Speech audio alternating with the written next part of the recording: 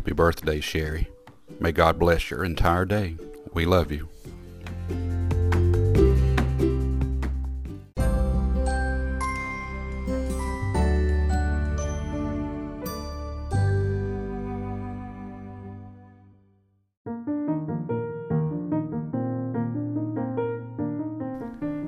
It's been said that the colleges and universities of our day are educating students for jobs that have not been created yet, to use technologies that have not been invented yet, to solve problems that we don't know that we have yet.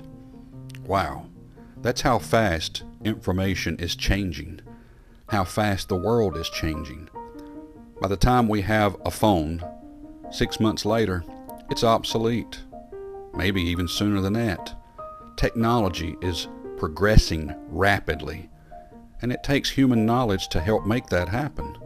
So I guess in a sense you can say that our knowledge is continuing to increase, at least in places. When it comes to the Lord, though, I'm not so sure about that. I believe the awareness of God, the awareness of Jesus, the awareness of the Bible is dwindling.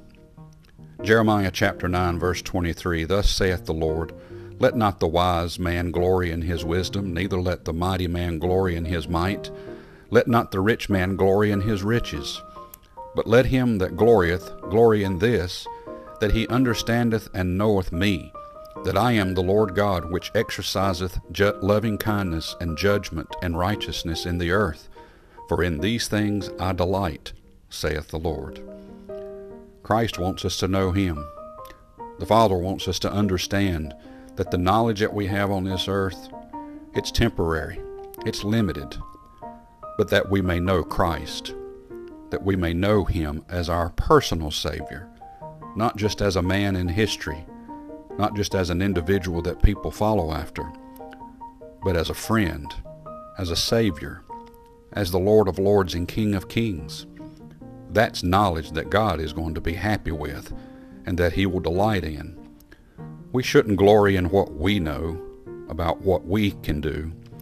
We should glory in what the Lord has already done and what he's going to continue to do here on out. Let's place our faith and trust in knowing him and nothing else.